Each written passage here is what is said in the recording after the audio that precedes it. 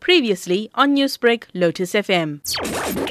This is not only a sad event for the India, but entire world are indeed sad to know that. And someone lost the brother, someone lost that son, someone lost their father. So the one person is associated to the many relations with the other. So we are now get together here to give a tribute to the Indian soldier who lives their life, and also this message to the widely spread among the Durban as well as South Africa. And we, the Indian community, trying our best to do that. And this is the way we are here to give the tribute to the Indian soldier and the message to the Indian community. Supporting all our families who lost their members. We are here to support our Indian soldiers. They lost their life to secure our Indian borders, and we can't reach over there, so from far from here, Durban, we are all standing with the families. Actually, there was a terrorist attack in February 14th.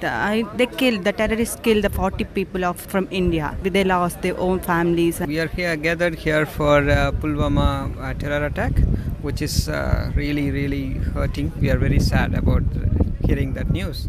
How does it feel to see so many South Africans, especially here in Durban, supporting this? It's very good. I mean, we are happy to be united to stand against terrorism.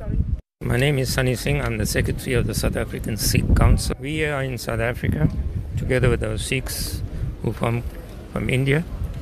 We feel that this was a terrible outrage on humanity as a whole, on the Indian army, the incident that took place. We here in South Africa sympathize with the Indian population, and Indians all over the world are shocked at this treachery that took place in India. We convey our sincere sympathy, bereavement to all the families that lost their loved ones, and we pray that Vaheguru, Almighty God, will give them courage, strength to overcome this irreparable loss. We in South Africa share this loss with you.